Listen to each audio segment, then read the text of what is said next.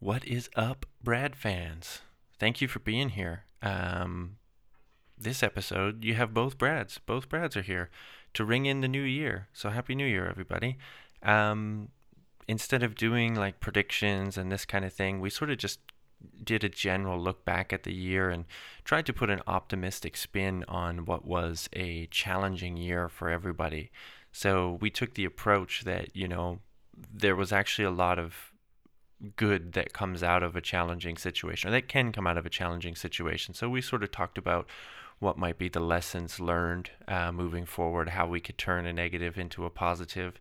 Um, and yeah, just sort of our general thoughts about this situation this year and what we hope to see moving forward.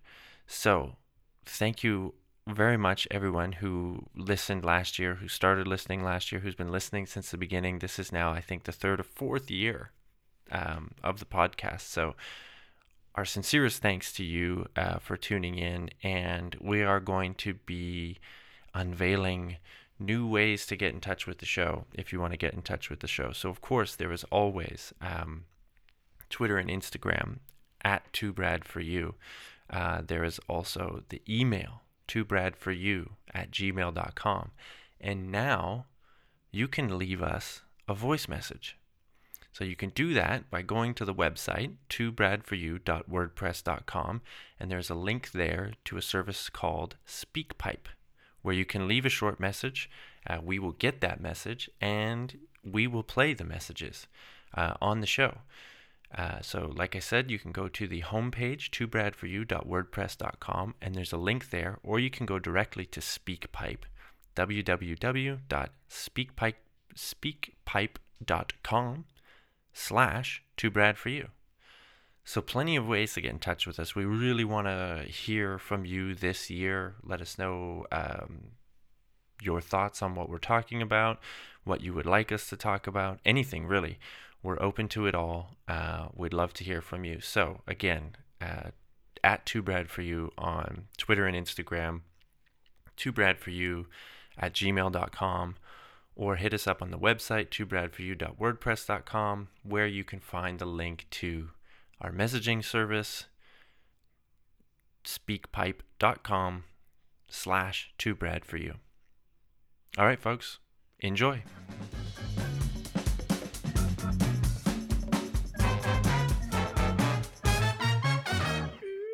Dude, Happy New Year. Happy New Year. I at one point, Flash, I didn't think we were going to get to 2021. I thought world and life was just going to end at 2020, and that was it. Job done. Oh, one of those pessimistic types, are you?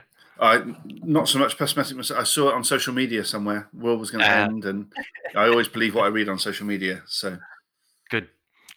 If there's one thing we learned about 2020, it's that social media is filled with tons of factual information that we should all base our decisions, emotions, lives, all of that around, right? well, basically, if I can't find a peer-reviewed journal, I go to Wikipedia next. If I can't find anything there, I go to Twitter and other social media outlets. And basically, I'm thinking in 2021, I'm going to invert that and always start with social media and then work my way down to peer-reviewed journals at some other point. I could actually see benefits of both methods. Yeah. I'm a convert. that. Hey, work for Donald Trump. He's still president, right? For a little while longer, yeah. Yeah. Well, for a little while longer. Until the next court case overturns all the votes that were cast in Right. Biden's favor. It's always the next one, right? Like the first 24 didn't work, but the next one could be it. Exactly. Yeah. Well, we're actually recording this on January 1st. So this is like genuinely a happy New Year's, and a happy New Year's to all of the listeners. Thanks. This is what, like year 3 or 4 now that we've been doing this. So it is. Who would have thought it? Not me. No, not me either. But and based on some of the comments we got from the early episodes, probably not the listeners either. But Yeah, but I wanted, like, we should shout out to, the loyal listeners. If there's people that have been here since the beginning, we appreciate it. And this year's been pretty good, I think. We tried to keep the content up. It's been maybe a little easier just because we've all been stuck at home, but there was also plenty of distractions. So I thought, good job, Brad. We've done a good job. Yeah, I think a virtual pat on the back. I think we also broke with some of the mainstream media, and we tried to stay away from COVID and coronavirus for a large portion of last year, just to try and give listeners a little bit of respite from everything that was going on in the world. We tried. It was very difficult to do at times, but I feel like we did maybe, there was some episodes I did solo where I was trying to, provide a little more information around some topics and stuff. We also broke from it and did our usual thing. Um, we also brought in some other characters this year. Jared was on the Yeah, show quite a few times. Hopefully, he'll be back again soon. He's always entertaining. Robbie doing the politics episodes. We'll have another one of those up real soon with those guys. Um, so yeah, I mean, I thought it hopefully brought more perspectives. Yeah, maybe it's all the same perspective, middle-aged white dudes. hey, But but with I think, our respective spin on it, which is hopefully what the listeners are here for. Because if they just want pure yeah, facts, go and read it themselves. yeah, exactly. I hope they enjoyed the little bit of personality that we tried to bring to it. So yeah, and we hit like what I think like 87 on the natural science podcast charts in Canada. Ooh, you kept that one quiet. I didn't realize. Well, that. Surely there should be at least T-shirts, if not a certificate. Boom. Yeah, Yeah, I'll make the mugs. yeah. A I'll couple of, print it, put it do you on a know, put it on show mugs. That should be the next step forward. I think I'd definitely be up for one of those. This is definitely the kind of show that has show mugs, but it's like everyone's like, "What's in that mug? Is it coffee or is it brandy?" Could be either. And I think that's something that all of us, while working at home through this pandemic, have mastered the technique of using a coffee mug to conceal whatever you're drinking, so that colleagues and bosses have no idea that you're actually getting totally smashed while at work. Yeah, I mean it's an age-old practice. You had to be much smoother at it when you actually had to go to the office. Now you don't even really have to be wearing pants, so No, well, and that was one of the good things for when I was in the office. One of the techniques I mastered was, keeping it in a to-go cup, because then the fumes from the alcohol didn't quite give away so much. Whereas now it's just half a leather. I just put booze in my cup and I'm away. yeah. As long as the kids aren't staying home doing Zoom school, what's the what's the harm, right? Exactly. And now I haven't got to worry about driving home from the office while absolutely blasted on alcohol. So, it's a win-win for everyone. If there's going to be positives from this pandemic, let's make that number one. Yeah. Here's a slight detour. It's a thought I had the other day watching one of these old I can't remember All what the movies? TV No. no, it was it was either Mad Men or something, one of these TV shows that's set in like the 50s, 60s and stuff when like day drinking was totally acceptable and stuff like that. And I was saying to my lovely wife Teresa, maybe I was born in the wrong decade because like I feel like I could have thrived in the 50s and 60s, like tall, sociable, white male who can hold his liquor. It's like success. I would have had just all of the success. Well, everything goes full circle, Flash. So don't give up hope just yet. Keep up the practice, so that when it does come full circle, you are the first out the blocks to get a running start. When the world once again wants, yeah, tall, average looking, socially literate day drinkers. Yeah, Yeah, I'll be then ready. you'll be the first to get the call. Well, we didn't see that so much this year, but I don't know. What do you let's do this. Let's do a little retrospective. Cue the retrospective music, right? We'll bring Yeah, it up. a little bit of Coldplay in the background, maybe. Yeah, And but yeah. whoa, whoa, whoa, whoa, whoa. We don't have the license for that. Oh, okay. Yeah, some nondescript band Yeah, in the something I background. stole off of YouTube, allegedly. Um, let's do it. Let's do a little retrospective because it feels like since 2016, everyone's been like, every year is like, this is the shit year. Like, goodbye. Let's get rid of it. Can you even believe it? And this one, obviously, for many, many reasons, I don't want to make light of the troubles that people have suffered this year, of course, because probably one of the most challenging years I've seen in my life, you know? In generations. Yeah. Yeah, right? So I get all of that sentiment of, fuck 2020, let's get rid of this, let's move on. But I think if we're going to go into the new year with a fresh look, and optimism, we should be optimistic about some of the things that happened, because they will carry forward. And I feel like, again, with the caveats that this was a really bad year for a lot of people and the loss of life was terrible. Yeah. Uh, I think if you flip the perspective, I'm an optimistic guy. I try to remain optimistic. If we flip the perspective, this is really like a year of science when you think about it. A vaccine in less than a year? That's Pretty, incredible. it is, well, pretty incredible. And I was looking, some friends were asking me this week about questions about the regulatory process in Europe, which is normally, a 15-month or longer affair. And actually, the first official interaction between the Pfizer BioNTech collaboration and the regulators in Europe was the start of July. So, that's to even start in that conversation of, hey, that conversation is going to be along the lines of, hey, we've got something that we think can help. How do we go about registering this?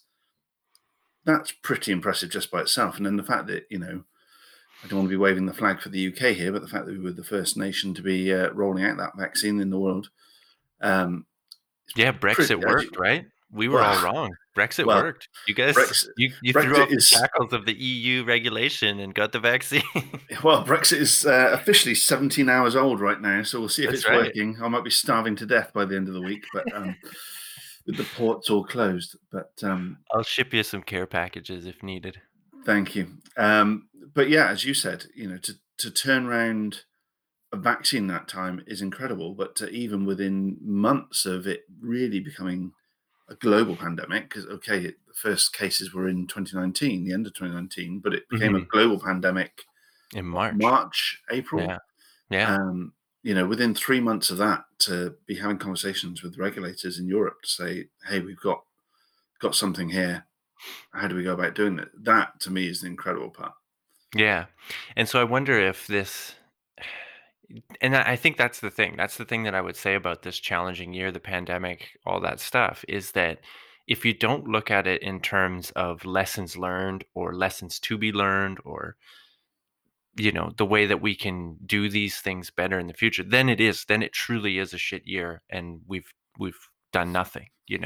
But I mean, it's as I talked about in the episode I did on the vaccine for people that maybe haven't heard it, but the point, it's not like this thing was created just this year. This technology is not that new. And I was trying to make that point. I think it's an important point for people that are hesitant about getting a vaccine because they're like, it's rushed, it's too early. This mRNA technology, the adenovirus vector vaccines, they've been in the works for years, decades, really, since like 2000, 2005, something like this. So that in itself is like the normal process of science. It's taken a long time to get it, but to see that it works, you know, and fairly well. We still have questions about whether it stops transmission versus just keeping you sick, blah, blah, blah, all that. But to show that, the technology was ready, the platform was there, and then to be able to just sequence a virus that appeared out of nowhere, plug it into this new platform, this new technology, and produce a vaccine that quickly, that's the real promising point because it really bodes well for any other disease that wants to, try and come and mess with us. It's like we should be able to combat these things much faster. And now I don't want to tempt fate by saying, "Yo, diseases, come at us, bro. Come at me, bro.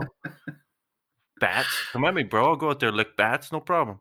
Yeah, let's But see. Let's see how you the know what I first one mean? goes first. Yeah, and I think, as you said, the year of science, and I think what's really both amazed me and gives me there's a lot to be down about last year, but I think there's also a lot that we should look at the positives for. And I think the focus and resource obviously was purely on this. It affected everyone globally, and because of that, everything got thrown at it. But effectively, fingers crossed, if this vaccine works and it'd be a bold step to say eradicate this virus because it's a coronavirus and that's not going to happen. But if we eradicate this disease, um, that's pretty much, we've eradicated like smallpox and, you know, I can't remember, polio keeps being eradicated or officially Yeah. declared, non-infectious, Keeps whatever. hanging on there. It's a Yeah, fight. but to do that in such a short space of time is fairly incredible, and that to me says, well, hold on, what else in a world of science? If the world of science now says, right, we're going to pick something else, so right, tomorrow we are going to pick lung cancer or melanoma, or we're going to pick diabetes, Hmm. with Hmm. the focus of the world's scientists on it, in a year's time, could we say, right, well, this year we're going to focus on lung cancer. So come the end of the year, we've got rid of it, or we've managed it. Well, and I think that's one of the important lessons. I mean, the technology side of, aside, because the mRNA technology could be applied not just to vaccines, but to cancer, to, other sorts of genetic diseases, inherited diseases. Like there's a lot of uses for this technology. So to see it successful and, rolled out, and we now have the more and more safety data every day. We get more and more data on what people might react to it in what ways and that kind of thing. That's one thing. So that's great. But we kind of already had that envisioned, right? Like the scientists kind of already knew that we could use this technology for this, that, and the other, right?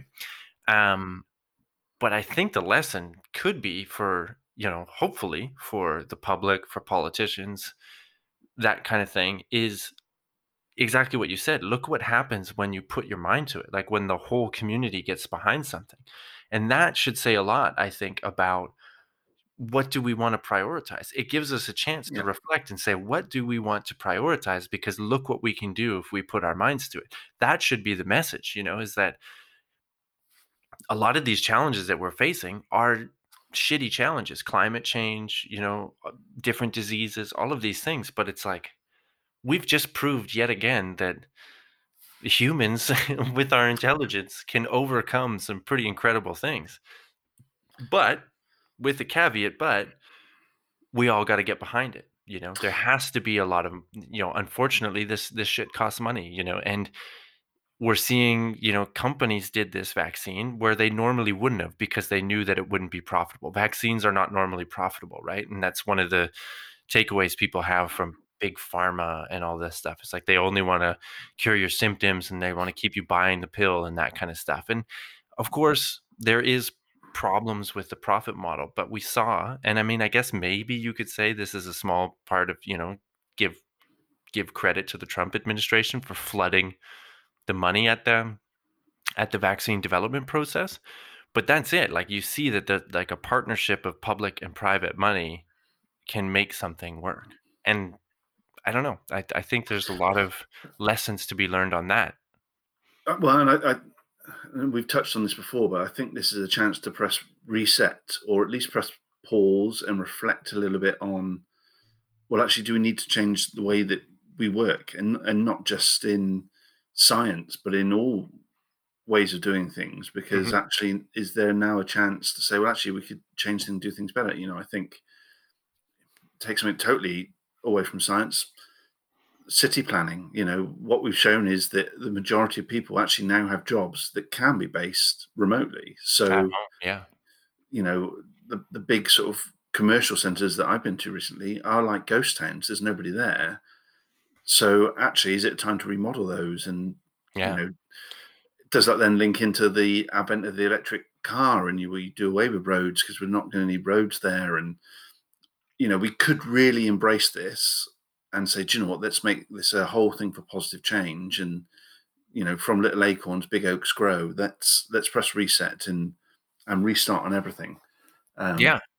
Yeah. as you said, it takes a lot of money and it takes a lot of focus. And the caveat to that is, well, actually, there's a lot of things we could be working on now, and we can't spread ourselves too thinly. So, Yeah. let's keep Yeah. some Yeah. focus, but let's take the opportunity that while it's there. Yeah. I wonder about that, about the idea of working remotely, and if that changes things and the way that we develop cities and stuff. I would hope so, because I think that, well, there's kind of double-edged sword on that point in my mind, in some ways, because it's like the idea, we did learn that yes, we don't need to be in these huge office buildings to be doing this work. Like we can do that. So that is potentially a waste of space and resources in terms of heating and like building these things and electrifying them and all that stuff. But the other side that we've all learned from being isolated and doing things on cameras is how shitty it is to be isolated and and just do things on camera.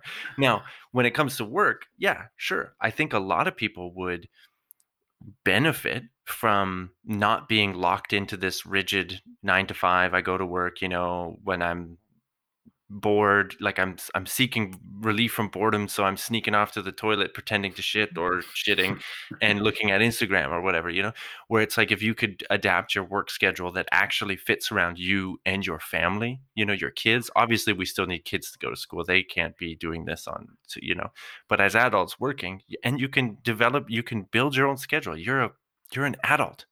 You don't need to have a manager looking over your shoulder being like, "Are you doing your work? What are you doing there? What's on your screen?" Um, that I think is a good thing. But as long as we do that and that shift is in the service of giving you more time to be with friends and family, because I think that's the other lesson that we learned this year is how important connection is. And we've already talked about this in for years now, I think, on this podcast about how that the way that we're doing society and stuff is leading to a lot of mental health problems, because we feel a lack of connection. There is a lack of community. There's a lack of purpose for a lot of people.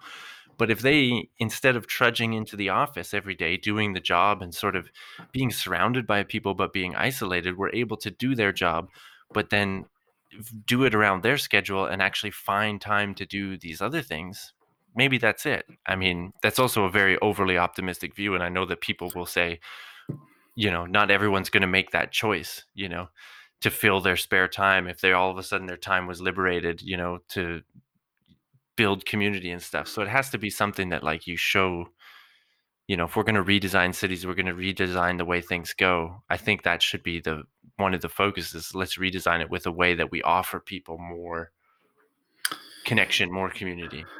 Yeah, well, and there's a few things as you were talking. I was like, hurriedly jotting down notes there that were coming to me. So I think the piece.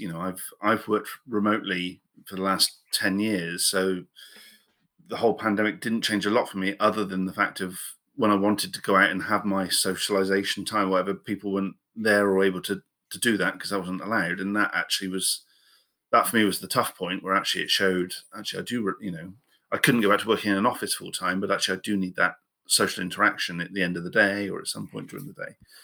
Um, but I think when you said about having people looking over your shoulder of what you're working on, I think there are, and throughout my working life, I've probably changed. So at one point, I was somebody that needed somebody there, not over my shoulder telling me what to do, but somebody, pushing me all the time. Whereas having shifted to working from home, I've learned actually I need to motivate myself, and I got Mhm. way better at doing that. But I was a couple of weeks back reading an article about how now that we are shifting to working from home, the technology will shift as well. So Mhm. yes, you'll have your supervisor, but you'll have a virtual supervisor, and that there's already companies out there. The software is already there to monitor keystrokes and time Whoa. online and activity. That So sounds terrible. exactly, and even how do you hide from that? Yeah. Monitoring. Well, actually, this person's not been pressing the keyboard for the last 20 minutes, so they're probably being lazy. So dock them 20 minutes pay, and Right, yeah. Big Brother is over your shoulder, and I think that will fuel into, and what we need to be careful of is, and you touched on there, the next pandemic after this viral one, I think is going to be the mental health fallout, because I think Mhm. we've already seen, as you touched on, that we are social beings and we need that interaction, and not having that there pushes a lot of people into a dark place, or mentally into the wrong place. And I think we're going to see fallout for this for the next couple of years of Mhm. what's there. I think the flip side of that is now it's not a taboo subject, or not as much of a taboo subject as Yeah. it used to be to talk about. Mental health was always very much, you kept it to yourself and you didn't want to talk about it. And if anyone did talk about it, other people ran away from you. Whereas I think it's been so front and center now. I think Mhm. now is the time to put a spotlight on it and say, actually, this is something we need to be mindful of. We are social beings. We need that interaction. We need to take care of one another. Mhm. And I think one of the best ways I've seen that happen over the last 9 months with the pandemic is the sense of community. In my parents' generation, neighbours were best friends. Growing up, the neighbours on either side of us were auntie this and uncle this, Yeah, despite 100%. not being relatives. Whereas, for the first 20 years of the last 20 years of my life, I didn't even know my neighbours' names. You didn't, maybe wave at them if you got into the car in the morning, but you certainly didn't stop and talk to them. Yeah, yeah, Whereas yeah. during this whole pandemic, that's changed now. You look out for your neighbours and they look out for you. And the sense of community has been one of the highlights for me in 2020 in getting to know people better and developing that more. And I hope that continues and that we Mhm. learn from last year and carry that forward.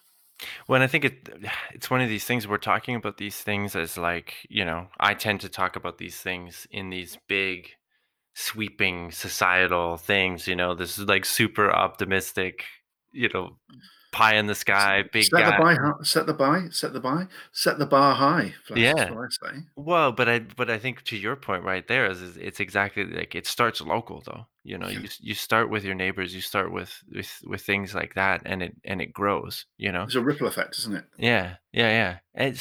Yeah, I mean, and that's exactly it, right? Like you could sit and look at this whole situation from purely the negative side. And like we said, there's a lot of negative to go around. Yeah, But if you don't look at it from the positive side, if you don't see that those, there's these things that are being made evident to us, and also that you're realizing, hey, even if it's like people realizing, um, maybe for the first time what someone who struggles with mental health issues might feel like, because that could be that I feel like that's probably happened to a lot of people who, if this pandemic never happened, would never have any idea what that's like, but they've gotten just the tiniest glimpse of it from being isolated at home or whatever, and the stress that that's put onto their family or something like that. So even if they just take that and say, moving forward, I now have uh, an idea of what someone else might be going through. That's another good thing.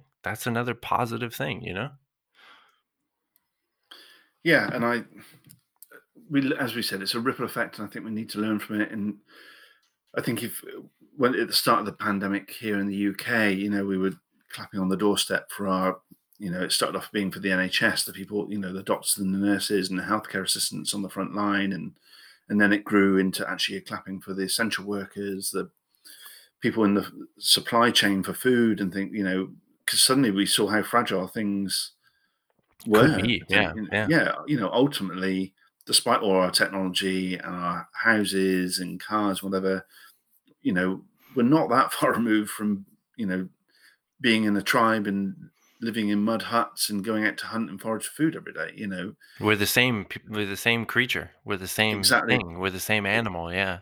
exactly that. And, I think the big thing from that is, look at, if I look after my neighbor, he's in a better place to look after me. And he might then go, well, I'll pay that forward and I'll look after somebody else. And then you get that ripple effect that just makes the world a nicer place. And I think like now when you're out and about, there's always going to be exceptions to the rule, aren't they? There are some inconsiderate bastards out there, and there always will be. But on the whole, I think people do seem just a little bit. There's still a long way to go, but people do almost seem a little bit nicer. Mhm, mhm. I think it's, my view of humanity has always been that, like, put a percentage on it, but, like, let's say high 80s, 90s, whatever, are on the same page, that do unto others as you have would have done unto you, respect for people and all this stuff. I mean, when push comes to shove, you got to kind of look for yourself sometimes, and that kind of thing in your family. You get all that, but it's like I feel like my view has always been that like most people are good people. They're on the same page, and I think that holds true. Um, and that this pandemic maybe just reinforce that for some people, or may help them realize that, because and I think this is important, and let's jump to this too, because you we tend to focus only on the negative and only on the shitheads, and there's been a lot of shitheads, a lot of people screaming at grocery store workers, and bus drivers and all this. And I think that's this to go to the positive point, jump back to the positive point real quick. Um, I think that, these decent, good people that I think most of us are, you still kind of get complacent in not realizing the importance of someone who's working a minimum wage job, that's stocking the shelves with with Exactly that. groceries, Yeah. that's driving the bus, that's doing whatever that thing is that you don't think about. And it's not even that you think of them negatively, like I said, I we're think good it's almost that people. you don't think about You them. I don't think think that's the about thing, and now all of a sudden we do, and I think that's the exactly. positive. Yeah. Thank you for pulling me through that as I tried to Hey, philosophically that's it's the ripple ramble effect, on. my friend. I'll pull you through, you pull me through. Yeah, exactly. Well, and I think, and I'll move us slightly forward a bit more, maybe. I think the other thing that we saw, and we've seen it come over the last year. We've always said you and I are the saviors of modern media, but I think what we 100%. saw, yeah, obviously, what we saw or what I think we saw last year was more of a realization on the power of social media. Mhm. Um, and it's been, over the last few years, we've seen elections won and lost, and other things, dictated to by social media. But I think we as a population have started to realize actually there's a lot of power in this, and we need to. Freedom of speech is brilliant and fantastic, but at the same point, there has to be some controls, for want of a better term. That makes it sound as if there should be a dictatorship that Yeah, yeah, serves as a yeah. propaganda machine. But there has to be some control, and we saw Twitter putting controls in place and notifications on tweets by certain people and over certain topics, basically to say there's no evidence around this because it just runs Mhm. a myth. And we talked about being nicer to people, and I was chatting to somebody the other day, and they're saying the big thing with social media is it's you're doing it from a distance and it's anonymous, isn't it? So if I walk into the local pub and there's somebody there talking crap about my local football team or hockey team or whatever, if I know them, I might have a laugh and joke and pull them up on it. Chances are I won't. I'll sit there and I'll have my beer and I'll carry on my conversation because you don't want to cause trouble because it's not worth it. Mhm. Whereas on social media, somebody says something about your hockey team, it's very easy to jump in and call that person all the names under the sun and get Mhm. really personal and nasty about it. And then it just snowballs and everyone pitches. It's like you There's wouldn't do no that in real life. consequences.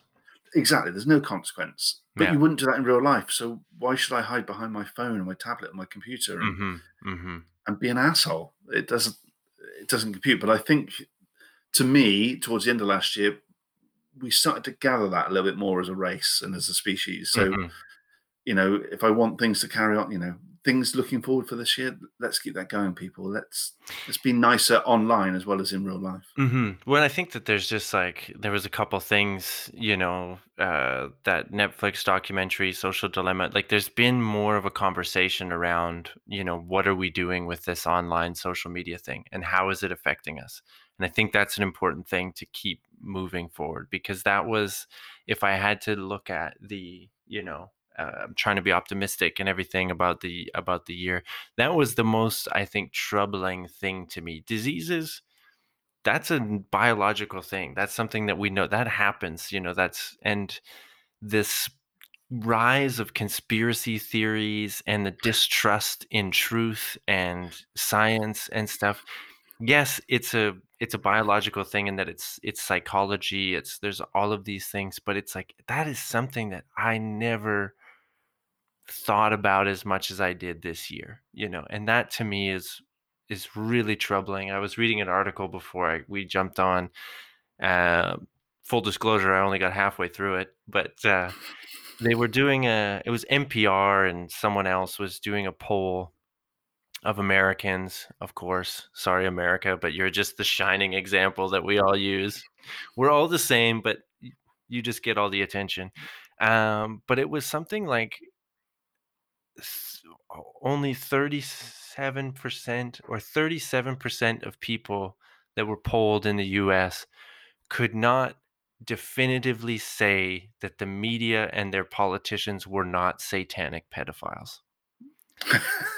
And it was like only 17% of people firmly believed it. which is a small, like, that's a small percentage and that's good. But there was 37% of Americans polled that said, that heard the statement, is the media and politicians controlled by a cabal of satanic pedophiles? And they went, hmm, it might be. And that's weird. That's weird. And I get the there's a lot to be upset about politics and media. There's a lot to be upset there. But when you go down that path, you're not focusing on the real problem, You're inventing another boogeyman that just, distracts you from the real issues and stuff like that.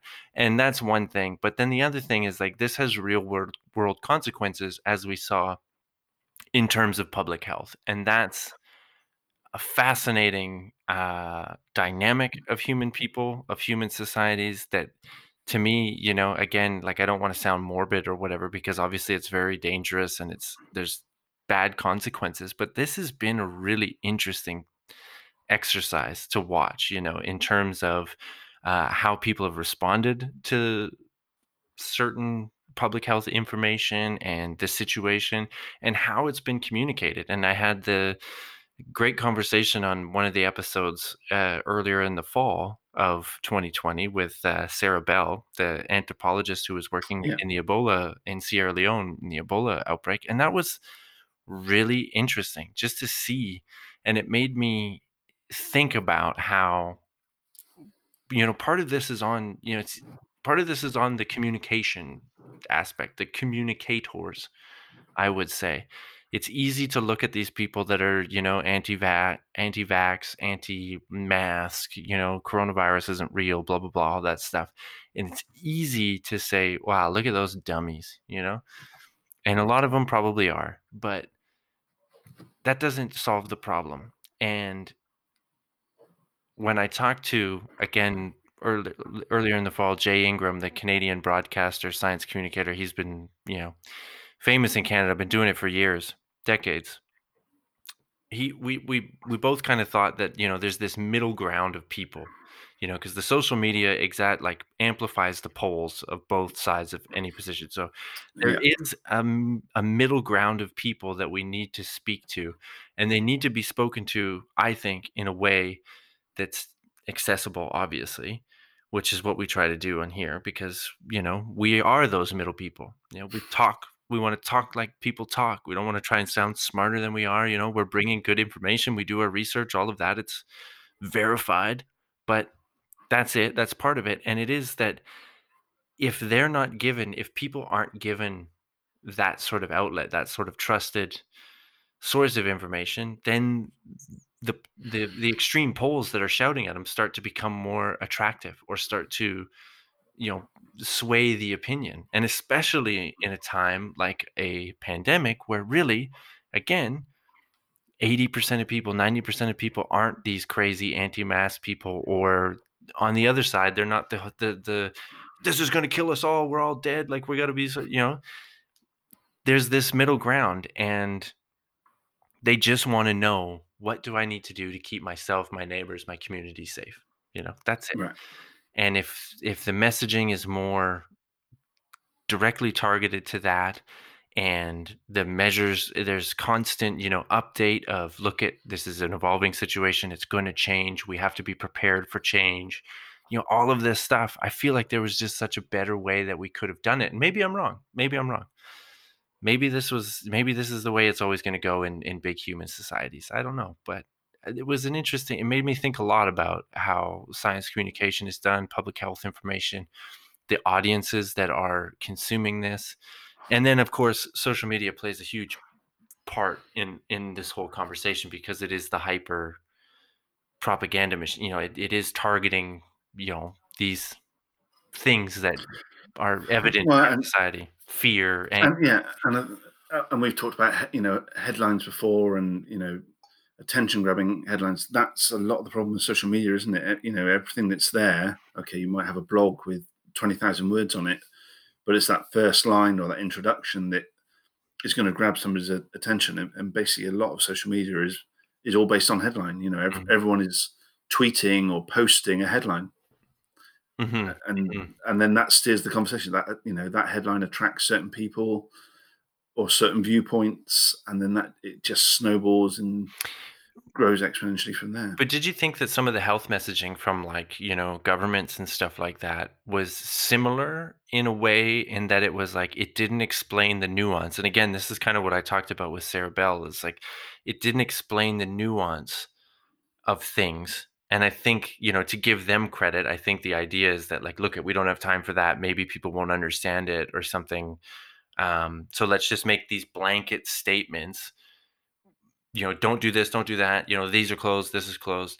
But then in reality, when because people actually know a lot more, and this was Sarah's point, they know a lot more about disease than you think, because it's something that has affected us all. We all Grown we up all with, yeah, understand, yeah, yeah. So then when they see the incongruencies in the advice or in the policies and stuff, it starts to weaken trust overall. So I thought that that yeah, was a really interesting point, in that it's like, well, no, let's not just do this headline, wow, we have to just do this, and but no, give people the information, because especially maybe on a tweet about politics or quantum physics or something, people aren't going to read the whole thing.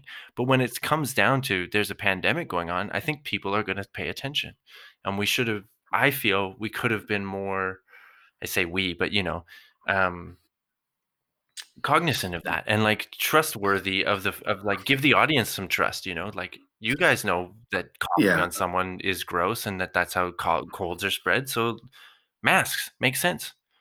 Don't buy yeah, the ones that the nurses need, but throw a bandana on your face or whatever, rather than this message at the beginning that was like, oh no, you don't need masks, and then they come out and say, well, we did that because we didn't want people to.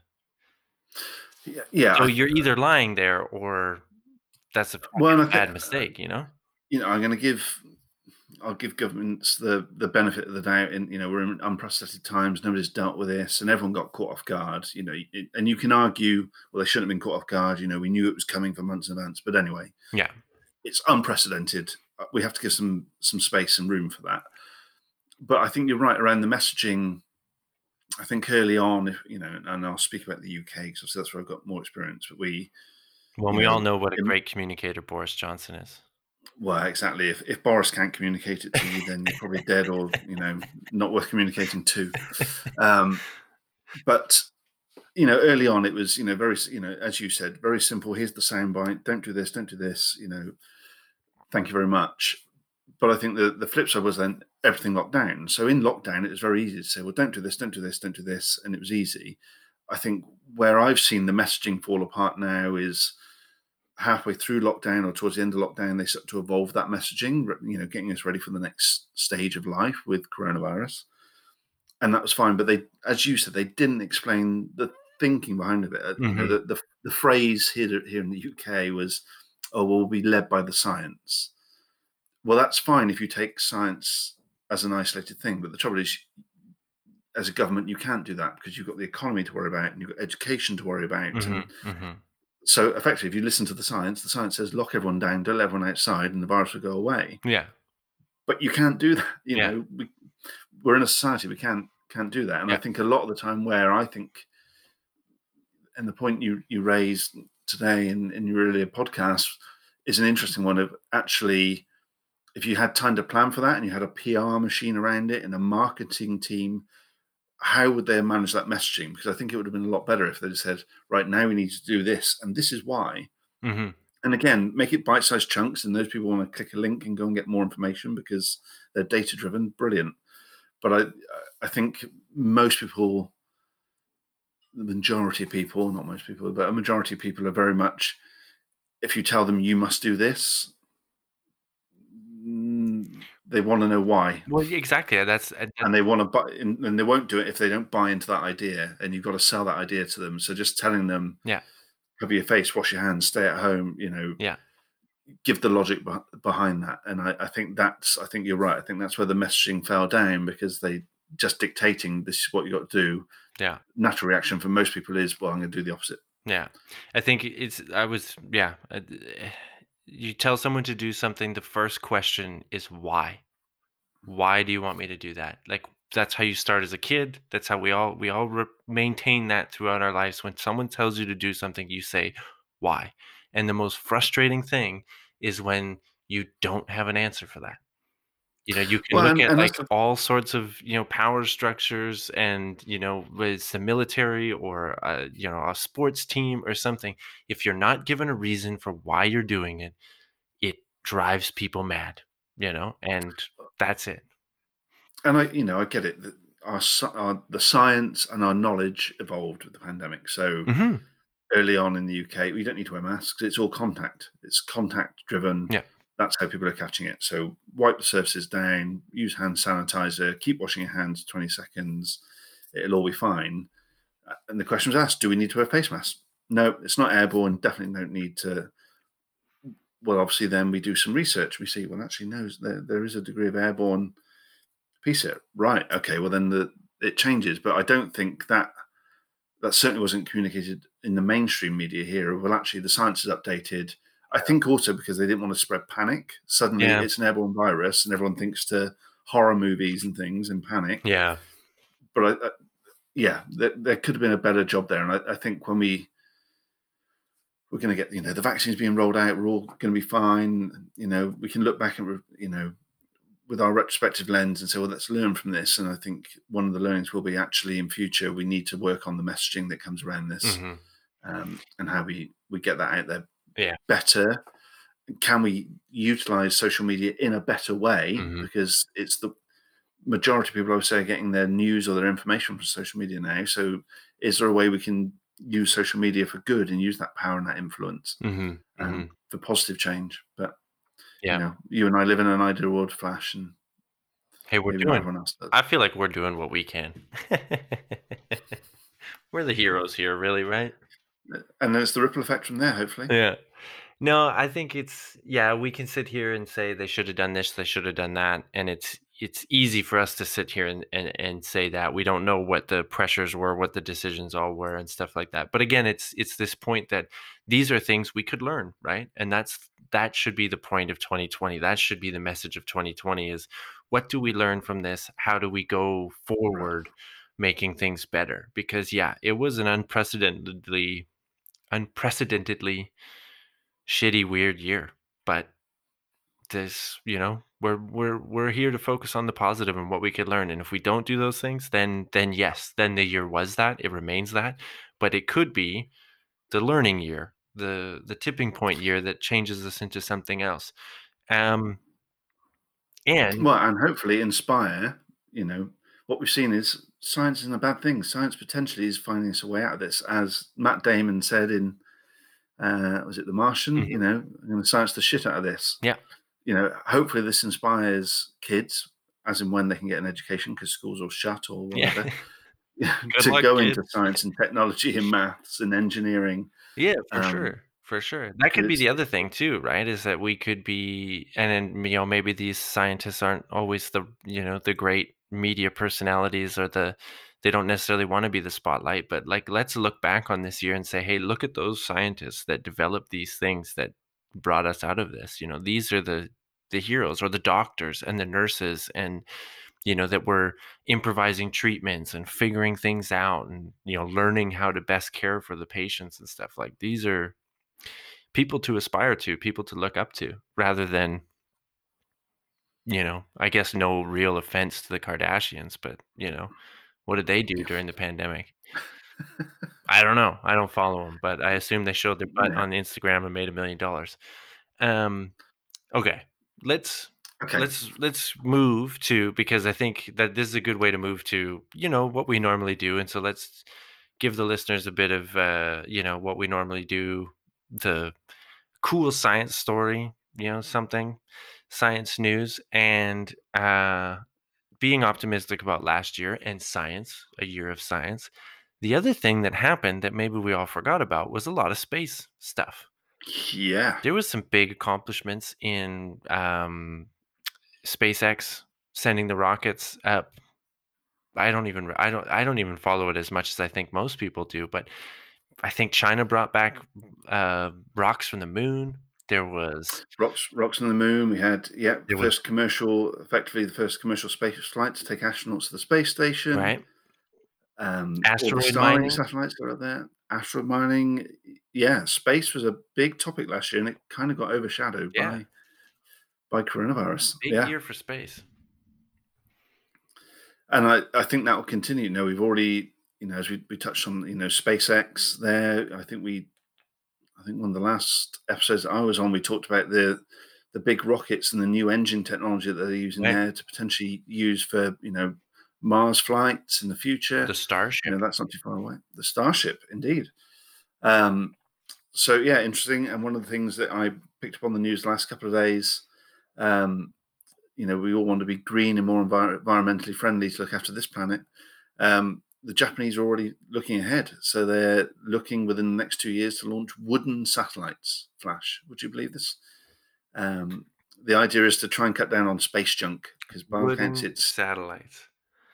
wooden satellites. I'm So thinking of apparently it's turning into a bit of a shit tip up there, because there are all these old satellites and some dick has flown a car up there circling around the planet as well. But no, the the worry space with all debris is a this, huge problem. I think we might have talked about this maybe even, like, years ago on the yeah, show, but it's like it's to the point where if someone wants to launch, like, a rocket up to get to the space station, you have to time it around windows the orbit of the space junk. in the space debris, the space junk, space garbage, screws, Yeah, pieces of metal, dead satellites, all this stuff. It's just whipping around up. well, and I know there was talk at some point.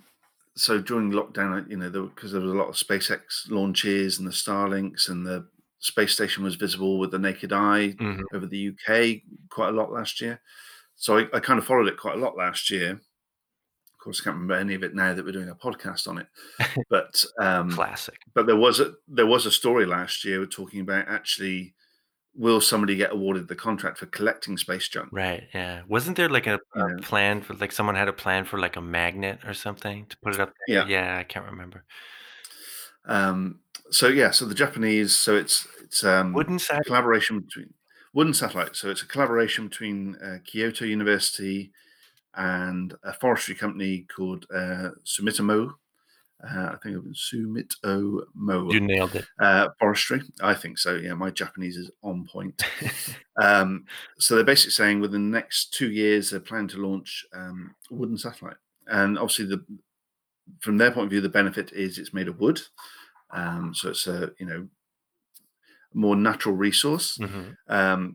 But the plan is obviously once that satellite's reached the end of its life and it falls out of orbit, it will totally burn up in the atmosphere, as opposed to what happens now is some bits burn up, some particles get trapped in the environment, and actually they're worried about the buildup of the debris and particles in the atmosphere Right. around the planet.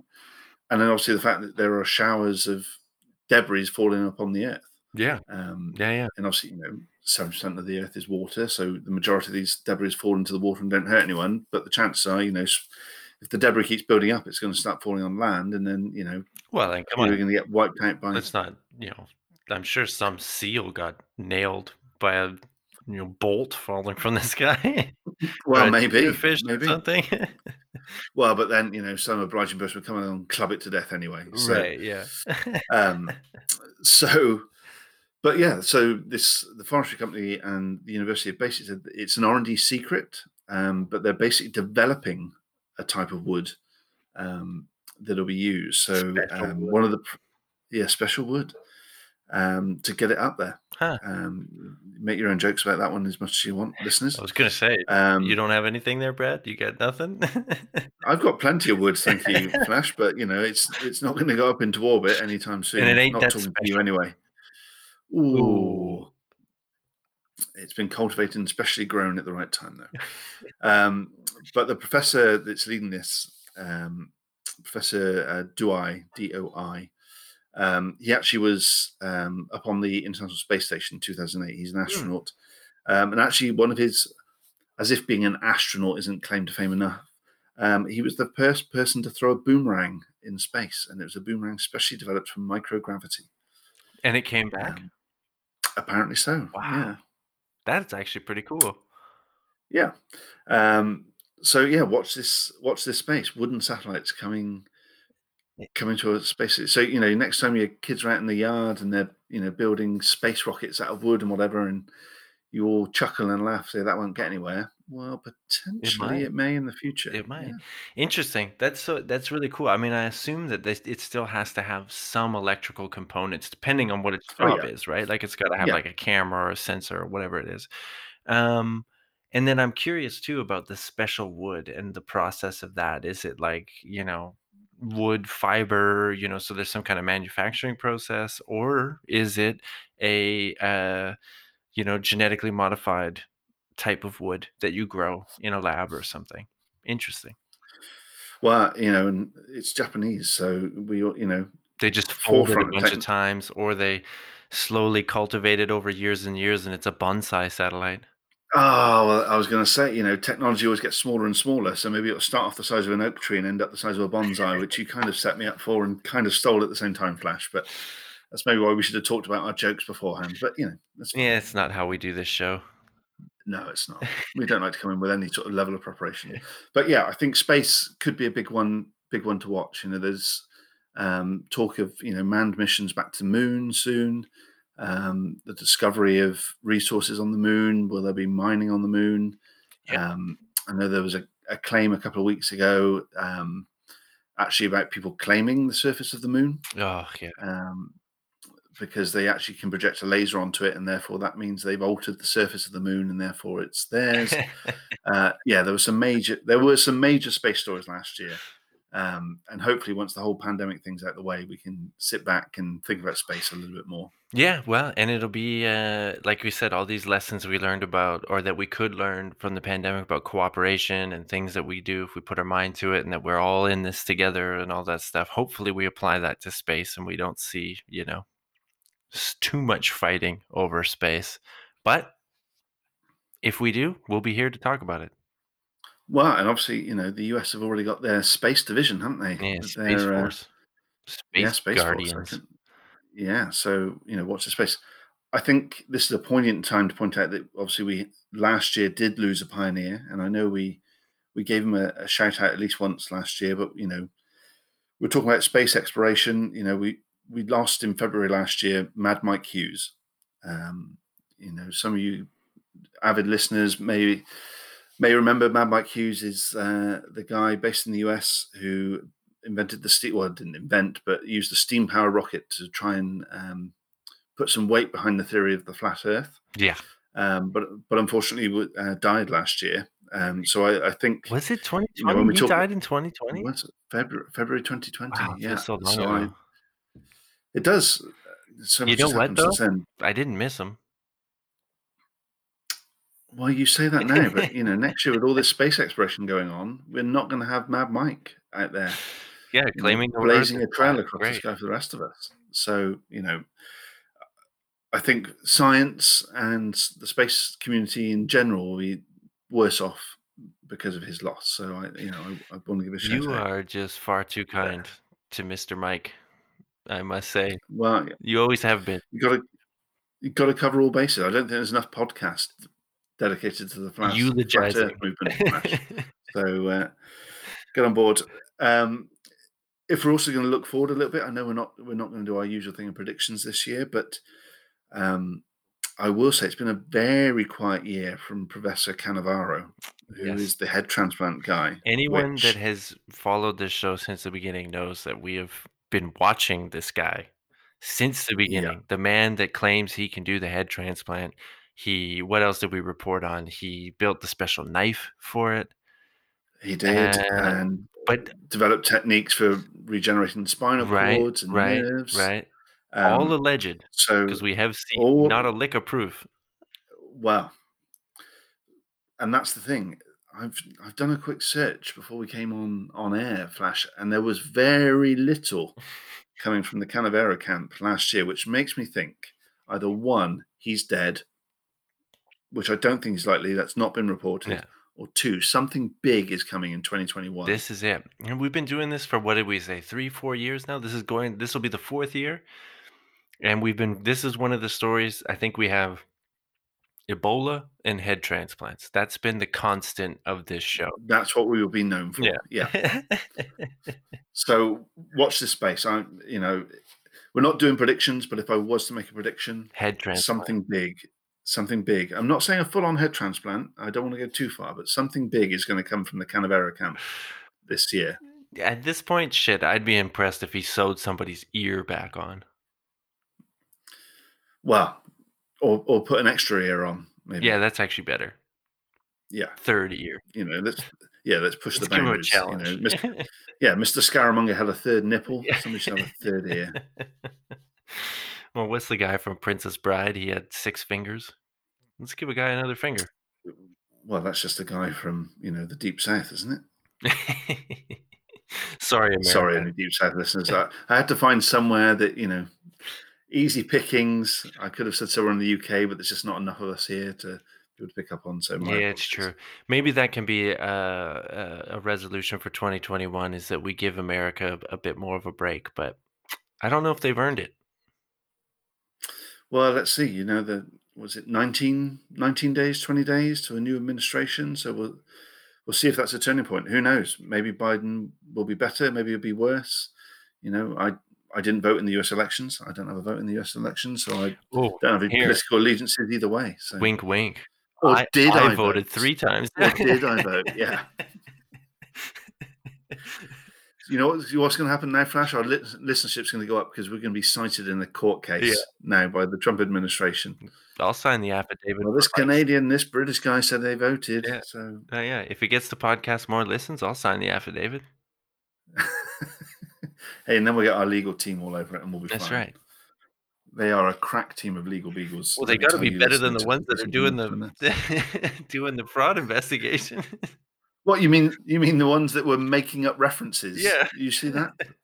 That was farting on camera. One judge coming back saying there is no such reference in this case. You have basically made up a reference. That is just incredible. Say anything with confidence and people will believe you. Hey, that should be the tagline of the show. Hey, it's got me where I am in life. So right on, man. Well, here's to the new year. Let's raise our glasses. Everybody, cheers. Thank you all for listening for the past year. We hope you stick with us for 2021. It's been a lot of fun. We really enjoyed doing this and we're going to keep doing it. So yeah, it's going to be a big year, both personally for you, Flash, potentially a new listener coming into the world sometime soon, hopefully, which will double the listenership, which will be fantastic. So I can only echo what you said. Listeners, if we've learned anything from this, be nice. Let's use social media for a force of good, and to that end, you can use social media to contact us. So you can hit the show at 2Brad4U. You can hit me personally at Bradley W. Hayes on Twitter, and the show is also on Instagram at 2Brad4U. Flash, if they want to touch you up, hit you up, get in contact at bvamperdon. And the show has an email, 2Brad4U at gmail.com. You can email the show. Wow. Even I'm learning stuff on a daily basis at this point. Is that where all the money and the checks get sent into Flash? Because I've still not seen my royalties. That's a account in Barbados, that's offshore, Cyprus, or somewhere. Yeah. Well, I'm sure my cut of cash will come in sometime soon. So. Keep waiting. Yep, I am. I'll invite you to the villa down in Cyprus one day. I look forward to it when we're all allowed to travel. That's right. That's probably why you've not invited me before, Flash, just because the pandemic has curbed international space travel, air travel. And this villa may or may not exist. Who knows? Well, probably got some sort of cloaking technology. But, All right, man. It's been a sight. Until next time. Take care. And you, sir, and you listeners. Bye for now.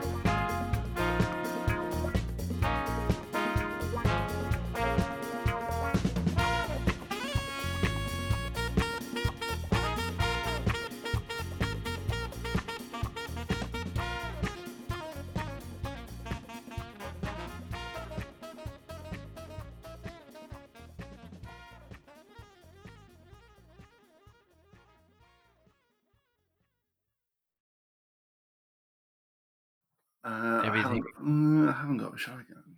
I'm at the end of this beverage. Mystery beverage. It's in a mug, but it's Wait, Christmas time, so it really could be anything. That could be straight whiskey for all we know. Could unfortunately, it's not straight whiskey.